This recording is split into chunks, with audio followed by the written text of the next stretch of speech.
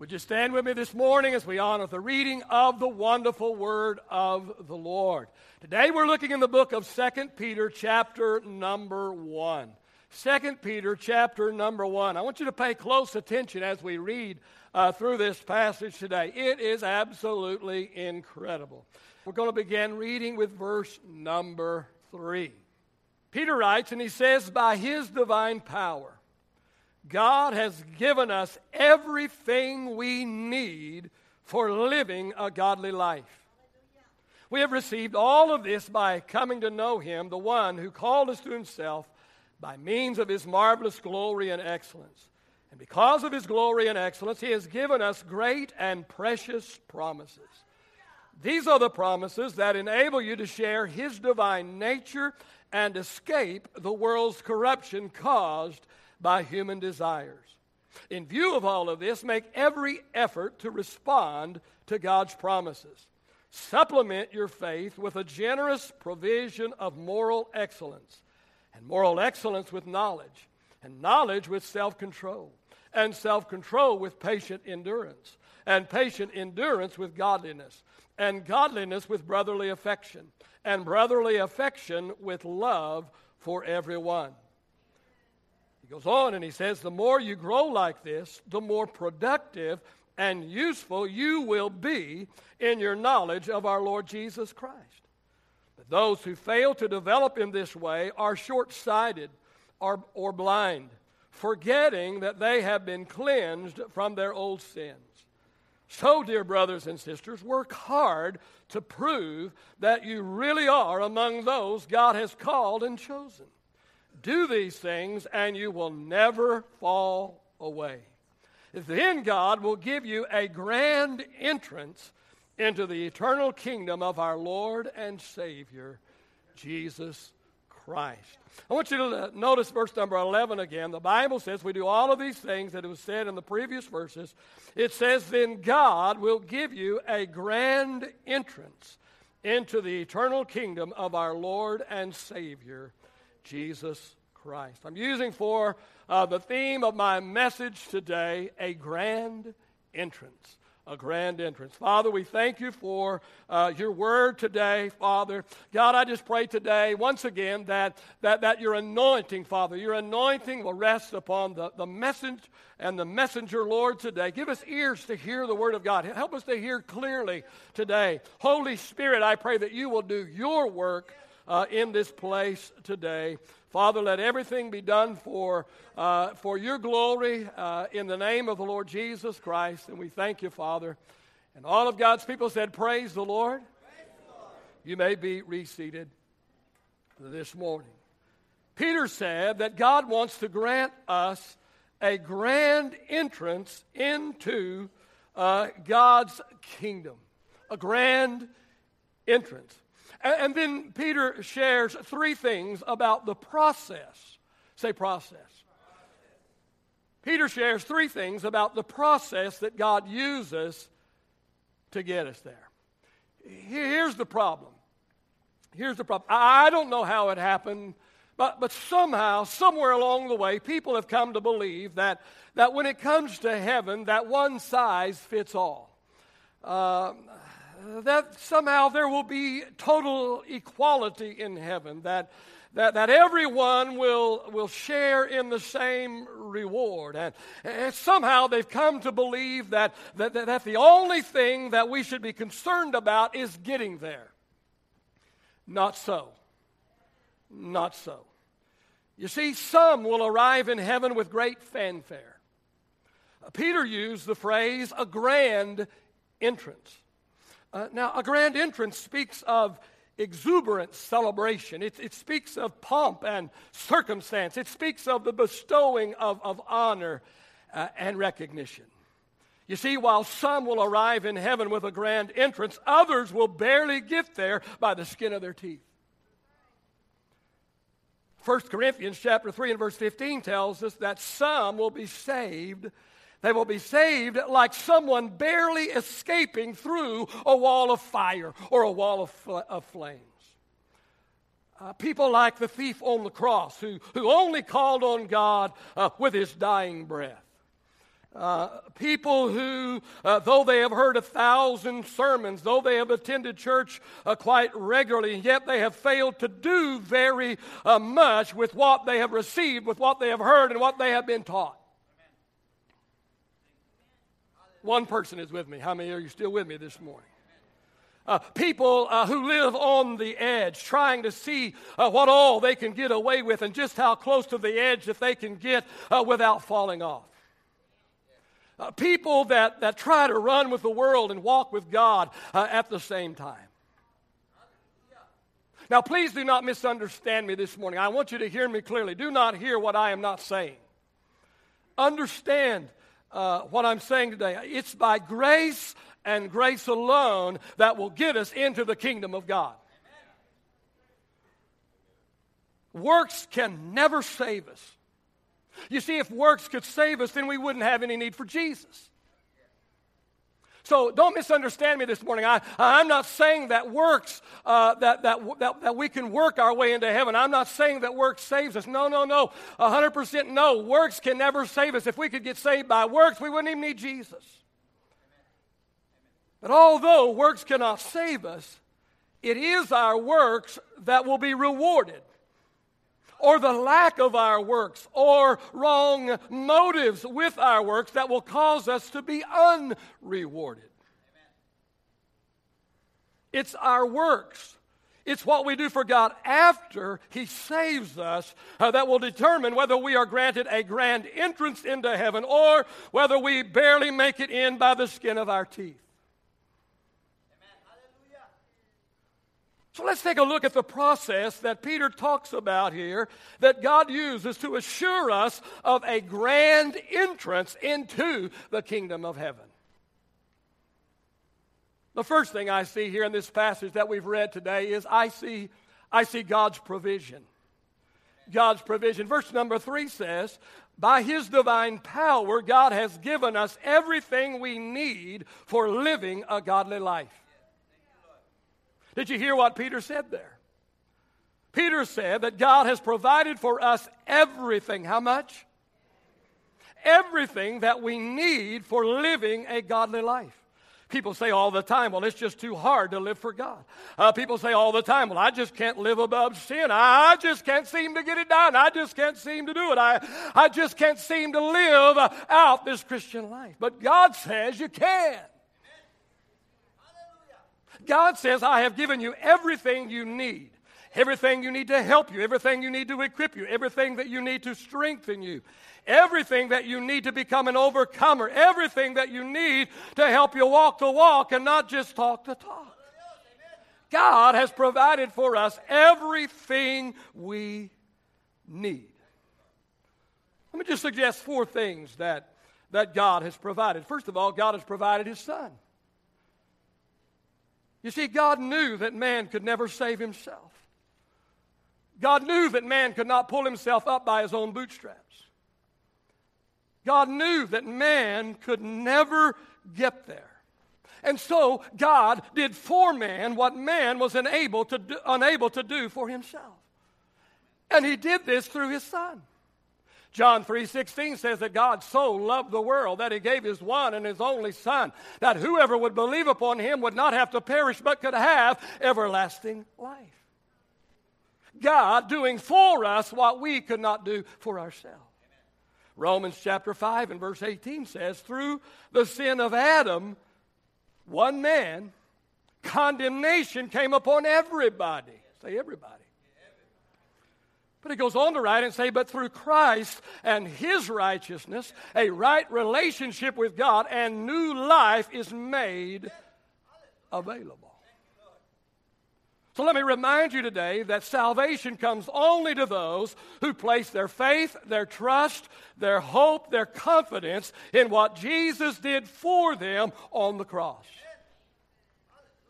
But not only did God provide us with His Son, but He also provided us with His Spirit. Galatians chapter 5 and verse 16 says, let the Holy Spirit guide your lives. And he says that if you allow the Holy Spirit to guide your lives, he says, then you won't be doing what your sinful nature craves. Let me tell you today that the desire to sin will never go away. The desire to sin will never go away, not in this life. You see, our old human nature will never stop trying to rear its ugly head in our life. Now, our sinful desires may change. They may change as we grow older. They may change as we mature in our walk with the Lord. But the desire to sin will never go away totally. Satan will make sure of that. Now, when we were younger, perhaps our desire of sin might have been lust. Now, it might be a fight for us not to become bitter. A fight for us not to become angry. A fight for us not to become jealous or covetous. You see, our preference of sin may change, but the battle with sin will continue as long as we have breath in our bodies. And God knows this. And this is why He has provided us with His Holy Spirit. He comes as a guide. Paul said, let the Holy Spirit guide you. Well, how many understand this morning that the Holy Spirit won't guide you into sin? But He will guide you away from sin. You see, when we get close to sin, an alarm goes off in our spirit. It's the Holy Spirit, and an alarm goes off in our spirit, and it starts going beep, beep, beep. And if we back away from this sin, the beeping stops. But if we continue to get closer to the sin, the beeping gets louder. Beep, beep, beep. Again, if we back away from the sin, then the beeping goes away. But the closer to the sin that we get, the louder the beep goes. Beep, beep, beep, beep, beep. You can live for God. God has given you the Holy Spirit, amen. And He has put an alarm in you, and when you get close to sin, that alarm will go off in your heart and in your spirit. You need to listen to the alarm when it goes off. Look at Galatians chapter 5, verse 19 through 25. Galatians chapter 5, verse 19 through 25. Paul writes, and he says, when you follow the desires of your sinful nature, he says the results are very clear. And then he tells us some results for following our sinful desires. He lists sexual immorality, impurity, lustful pleasures, idolatry, sorcery, hostility. So far, so good. I'm doing okay. Doing good. Uh-oh. Then in the very same list, he says quarreling, jealousy, outburst of anger, selfish ambition, dissension, division, envy. And then he goes on and says drunkenness, and wild parties, and other sins like these. Let me tell you again, he says, I have told you before that anyone living that sort of life will not inherit the kingdom of God.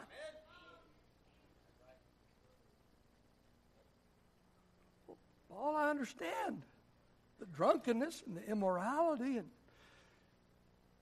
all of that and the idolatry, but quarreling, jealousy, outburst of anger, selfish ambition, dissension, division, envy. Now understand, he's not talking about, one time. I mean, we're all going to fight these battles. As long as we're fighting these battles, we're okay. He's talking about a lifestyle of this. A lifestyle of this. He says, let me tell you again, in case you didn't get it the first time, hey, thank you, Paul. I'm not the only one that repeats myself.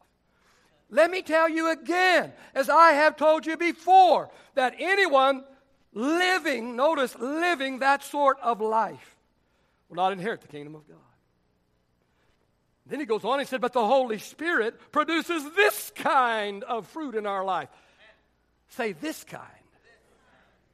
What kind? Love, joy, peace, patience, kindness, goodness, faithfulness, gentleness, and self-control. Those who belong to Christ Jesus have nailed the passions and desires of their sinful nature to his cross and crucified them there. And since we are living by the Spirit, let us follow the Spirit's leading in every part of our lives.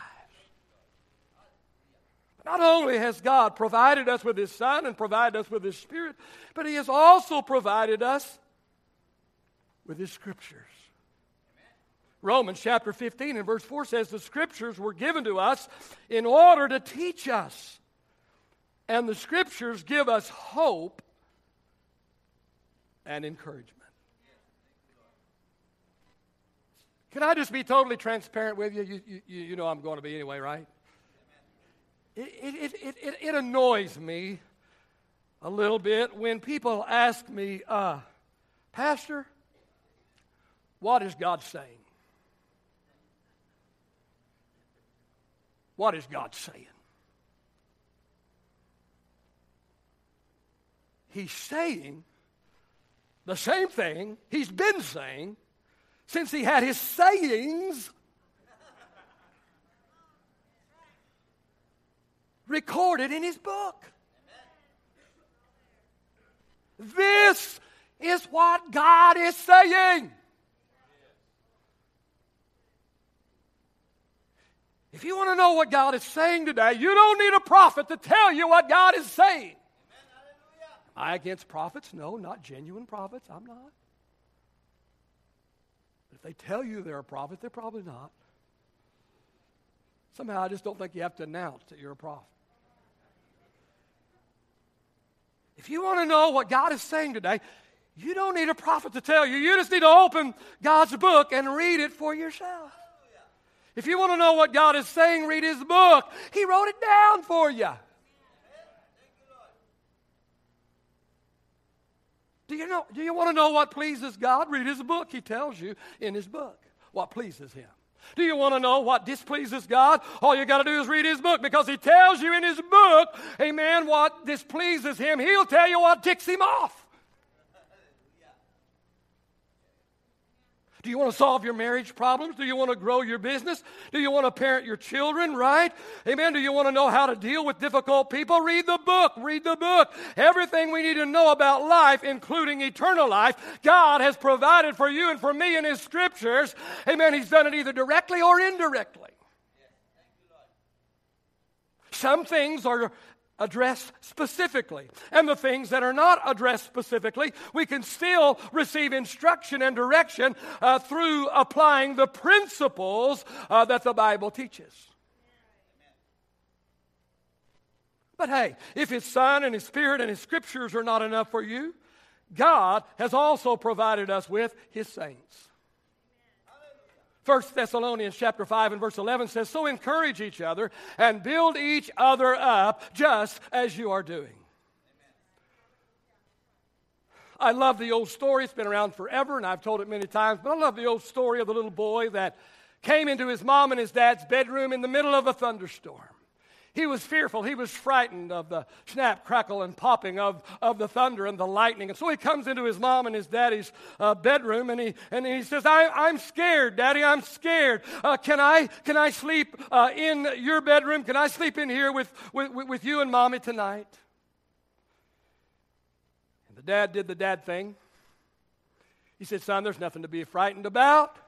There's nothing to be afraid of. It's just a little bit of thunder. It's just a thunderstorm. It's nothing severe. It's okay. Everything's going to be all right, son. Just go back into your own bedroom. And besides that, son, Jesus will be in the bedroom with you. And the little boy said, but Daddy, right now, I need someone with skin on.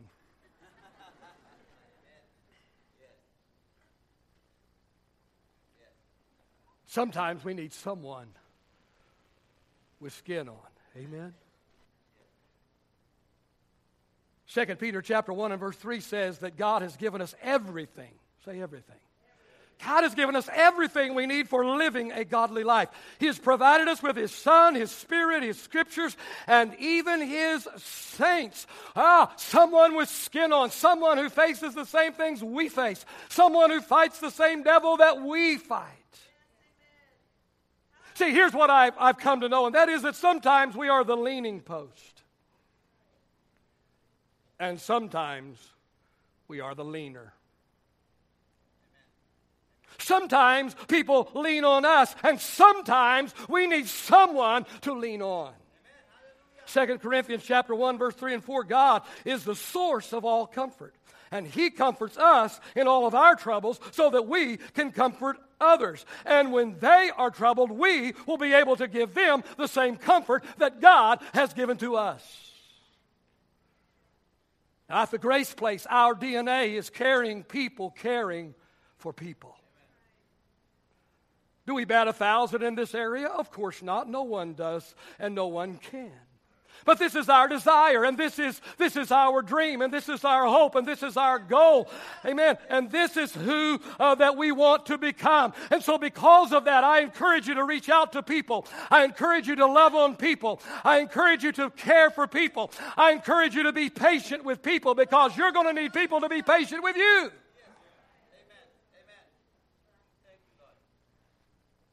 Back to our scripture for today. Talking about the process God uses to assure us a grand entrance into His kingdom. The first thing I see in this passage is God's provision. The second thing that I see here is God's promises. God's promises, verse number 4. And because of His glory and excellence, He has given us great and precious promises. But notice what He says after that. These are the promises that enable you to share His divine nature and escape the world's corruption caused by human desires. So let me remind you of what this passage is talking about. It's talking about the process God uses in order to guarantee us a grand entrance into His kingdom, and not just make it in by the hair of our chinny chin chin.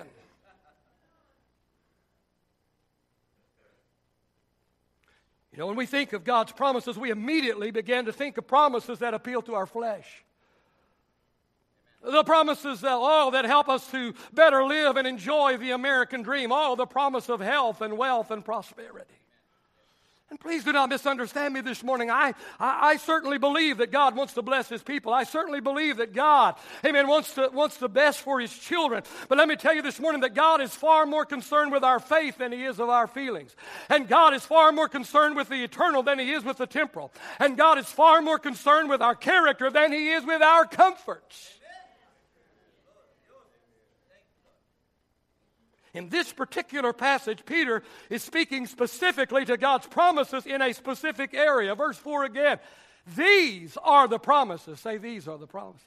These are the promises that enable you to share His divine nature and escape the world's corruption caused by human desire.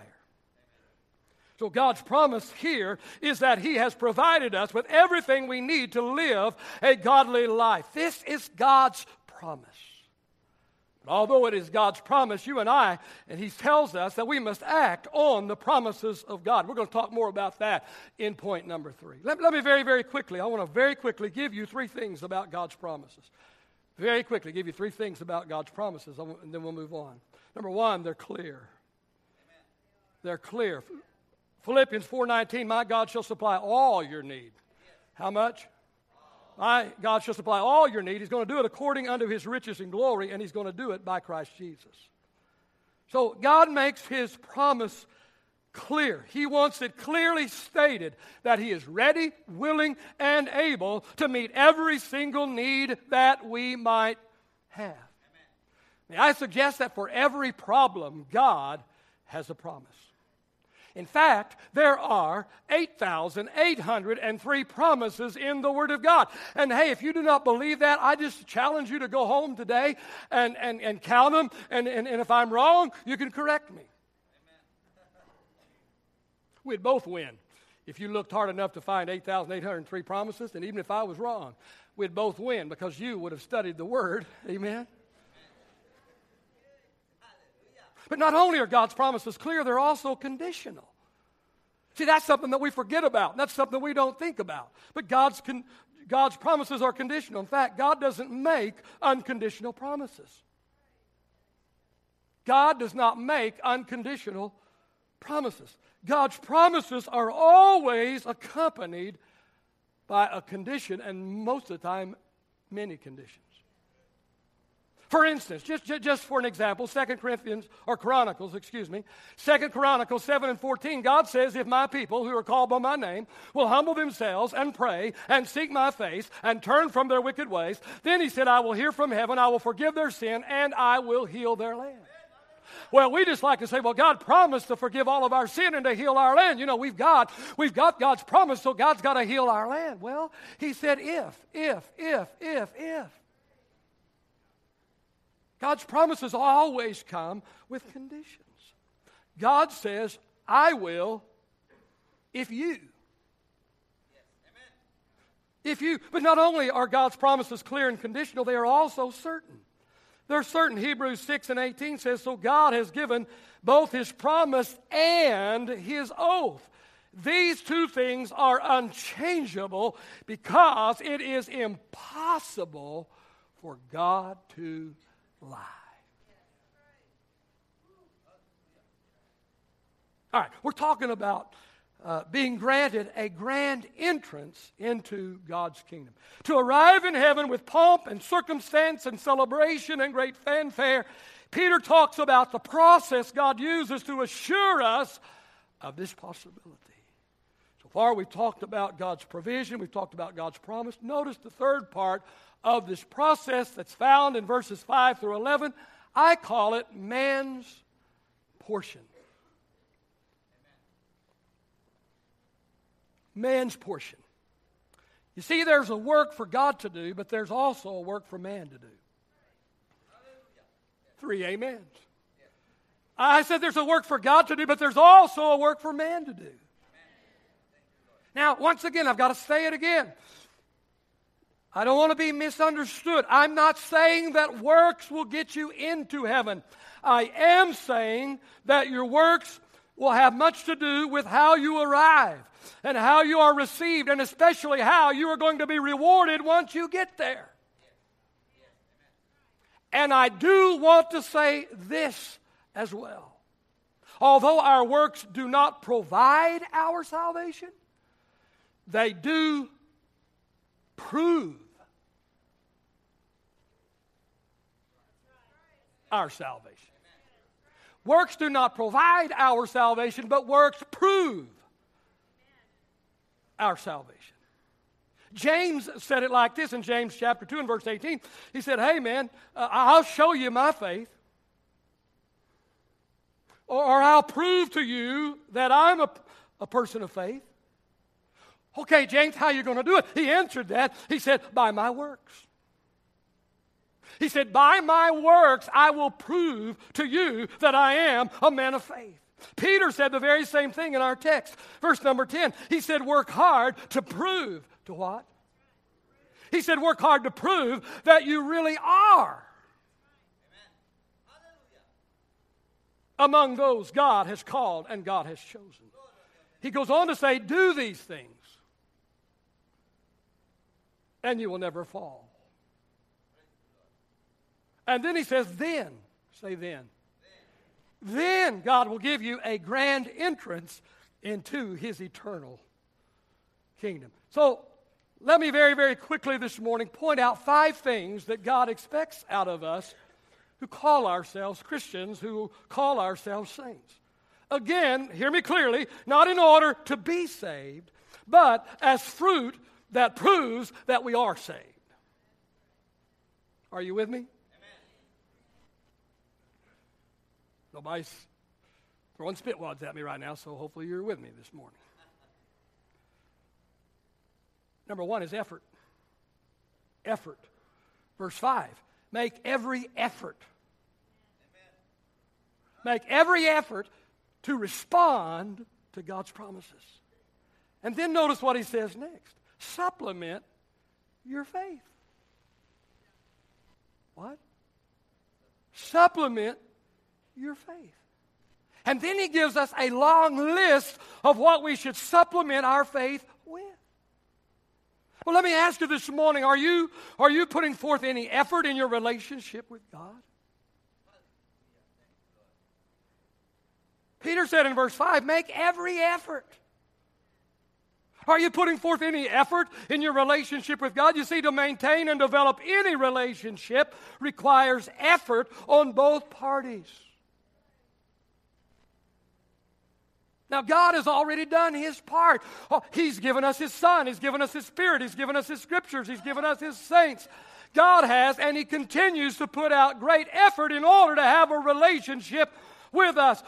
I'm asking you this morning, are we making any effort on our part? By prayer? By reading God's Word? By coming to His house? By not just being a hearer of the Word? Not just picking and choosing what I like and what I don't like? Pastor said, well, what did he say before and what did he say after? And what's the context of what he said? But not just that, but, do we just, okay, I've done my duty now, done my duty, came to church, amen, worship was awesome, and, I made it through, only nodded off 3 times during the sermon, man, I'm doing good. Or are we putting in some effort in our relationship with God? Amen? Through prayer, through reading the Word, through coming to the house of God, by putting into practice what we hear. What is man's portion? Number 1 is effort. Peter says number 2 is excellence. Excellence, verse 5, supplement your faith with a generous provision of moral excellence. And moral excellence with knowledge, and knowledge with self-control, and self-control with patience. So let me ask you this morning, is there any excellence in your walk with God? Let me ask you this morning, do you take your testimony seriously? Let me ask you this morning, what do people say about you? What do people think about you? How do people view you? Amen. Let me ask you this morning, do they see Christ in you? What is man's portion according to Peter?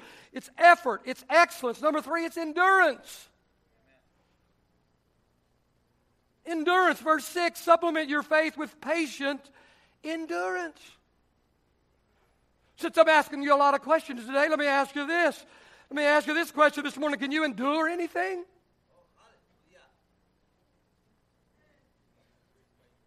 Can you endure anything? Do you have any endurance? Do you have any patience with the trials of life?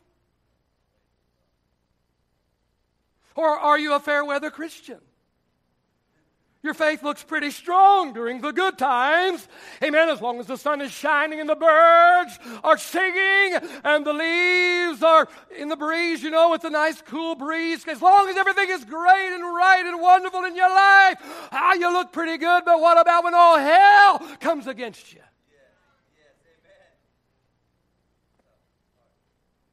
It's hard for me to preach because I know some people in our church, all hell's coming against them right now. But this is what God said to preach, so I'm preaching it.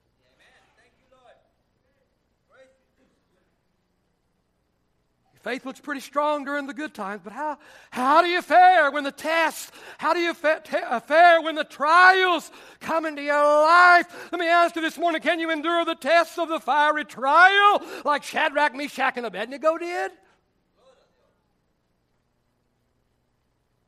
Can you endure the thorn in the flesh like the Apostle Paul did?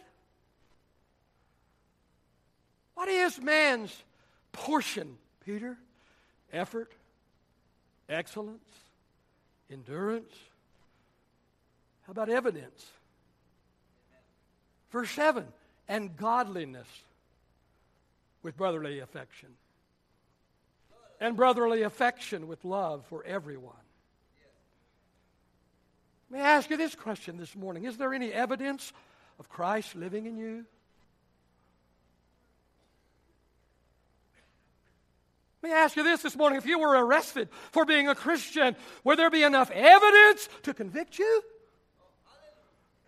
Or would they let you off on a technicality?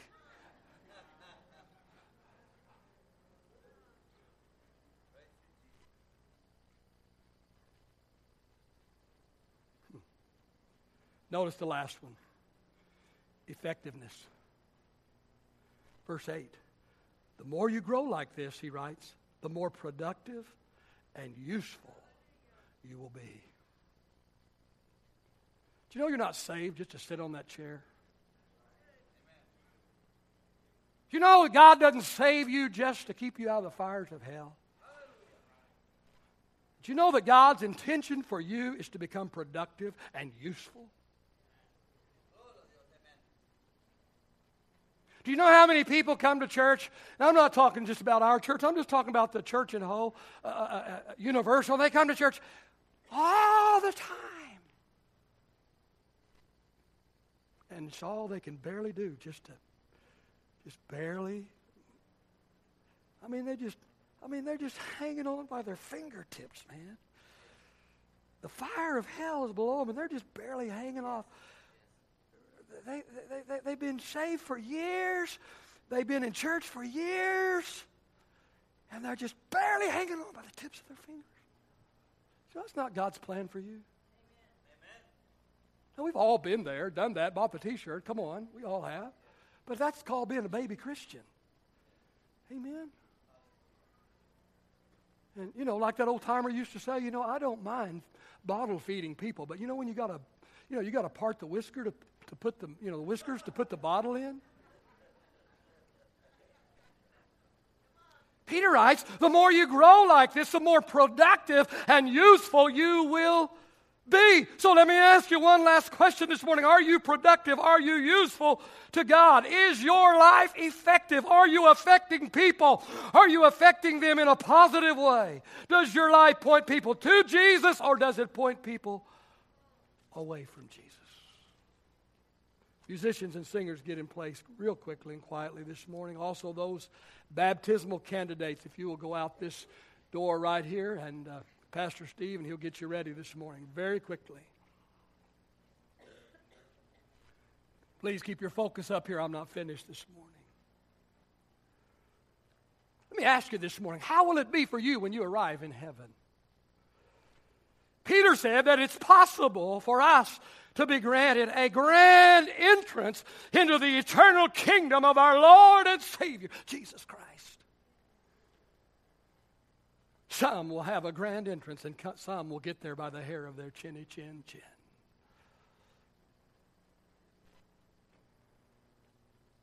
I can't speak for you,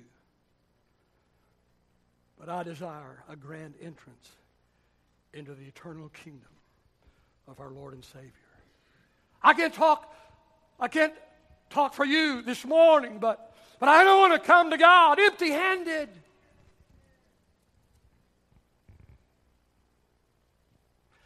I can't answer for you, but I don't want my reward stripped from me because I had a wrong motive for what I did.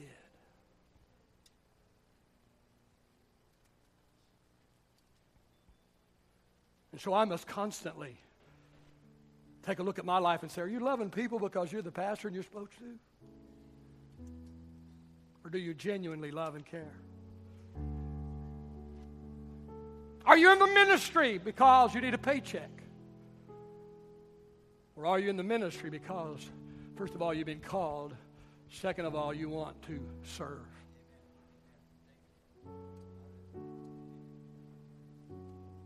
You gave that money. Why did you give that money? Did you give that money so everybody would see that you gave money? Jesus said if you did that, then the reward is everybody saw you give it. And they said, whoa, he's generous. Wow, he's a wonderful. There's your reward. I'm too tight with my money. That's not enough of a reward for me.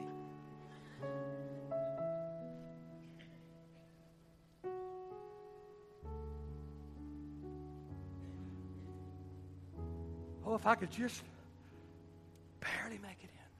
Well, let me tell you, barely making it in is a whole lot better than not making it at all. But that's not my goal.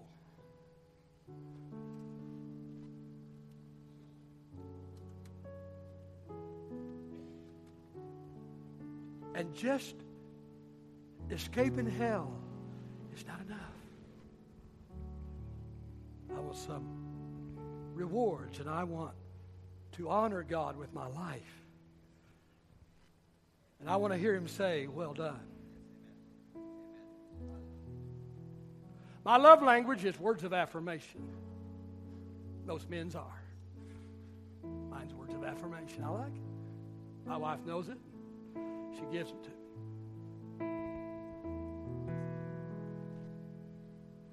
The greatest words of affirmation I will ever hear. As great as it makes me feel when I hear them come from my father, and I get those now, that I get from my wife, and it's awesome. But the greatest words of affirmation that I will ever be able to hear will be when my Heavenly Father gives me those words of affirmation. And He says, well done, my good and faithful son. You were faithful over a little bit. I make you ruler over a lot. Enter into the joy of your Lord. Every day when I pray, I include in my prayer, God, I want to be found faithful. And I want to be found fruitful. I want to be found faithful, and I want to be found fruitful. Amen. Father, I thank you for the Word of God today. God, I just pray today that you will take the Word today. Lord, not my words and not the sermon that I put together. That's not what I'm talking about. I'm talking about your pure word. Take your word today. Let your word do its work. Holy Spirit, I pray that you will take the word of God and you'll use it. It will not return void, but it will accomplish what you intended for it to accomplish.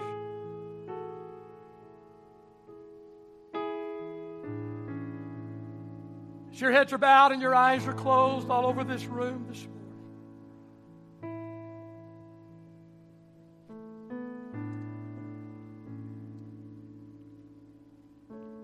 I wonder if you might be in this room this morning and you do not know Jesus Christ as your personal Lord and Savior. And today you want to make the decision to turn from your old life of sin and turn toward Christ and His cross. And today you want to trust Jesus Christ as your personal Lord and Savior. If that's you in this room this morning, lift your hand up really high. Hold it up there until I recognize that you have lifted your hand this morning. That's all I'm asking you to do right now. Just lift your hand in this room today. I don't know Jesus Christ as my personal Lord and Savior. Today, I want to place my faith, my trust, my hope, my confidence in what God did for me through Jesus Christ on His cross. Anyone in this room today?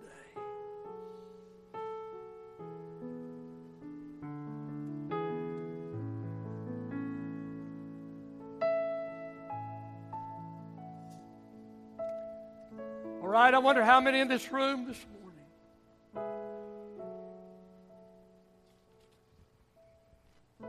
So I went through these last 5 subpoints. Talked about this morning. Effort. Excellence. Endurance. Evidence. Effectiveness. Pastors, you went through that list today. I definitely saw there's room for improvement in some of these areas in my life. If that's you, can I see your hand this morning all over this room? Hands going up everywhere. Hands going up everywhere. Father, I just pray today in the name of your Son, Father, the Lord Jesus Christ. God, I pray for each one today that lifted a hand this morning. I don't know what it represented. I don't know.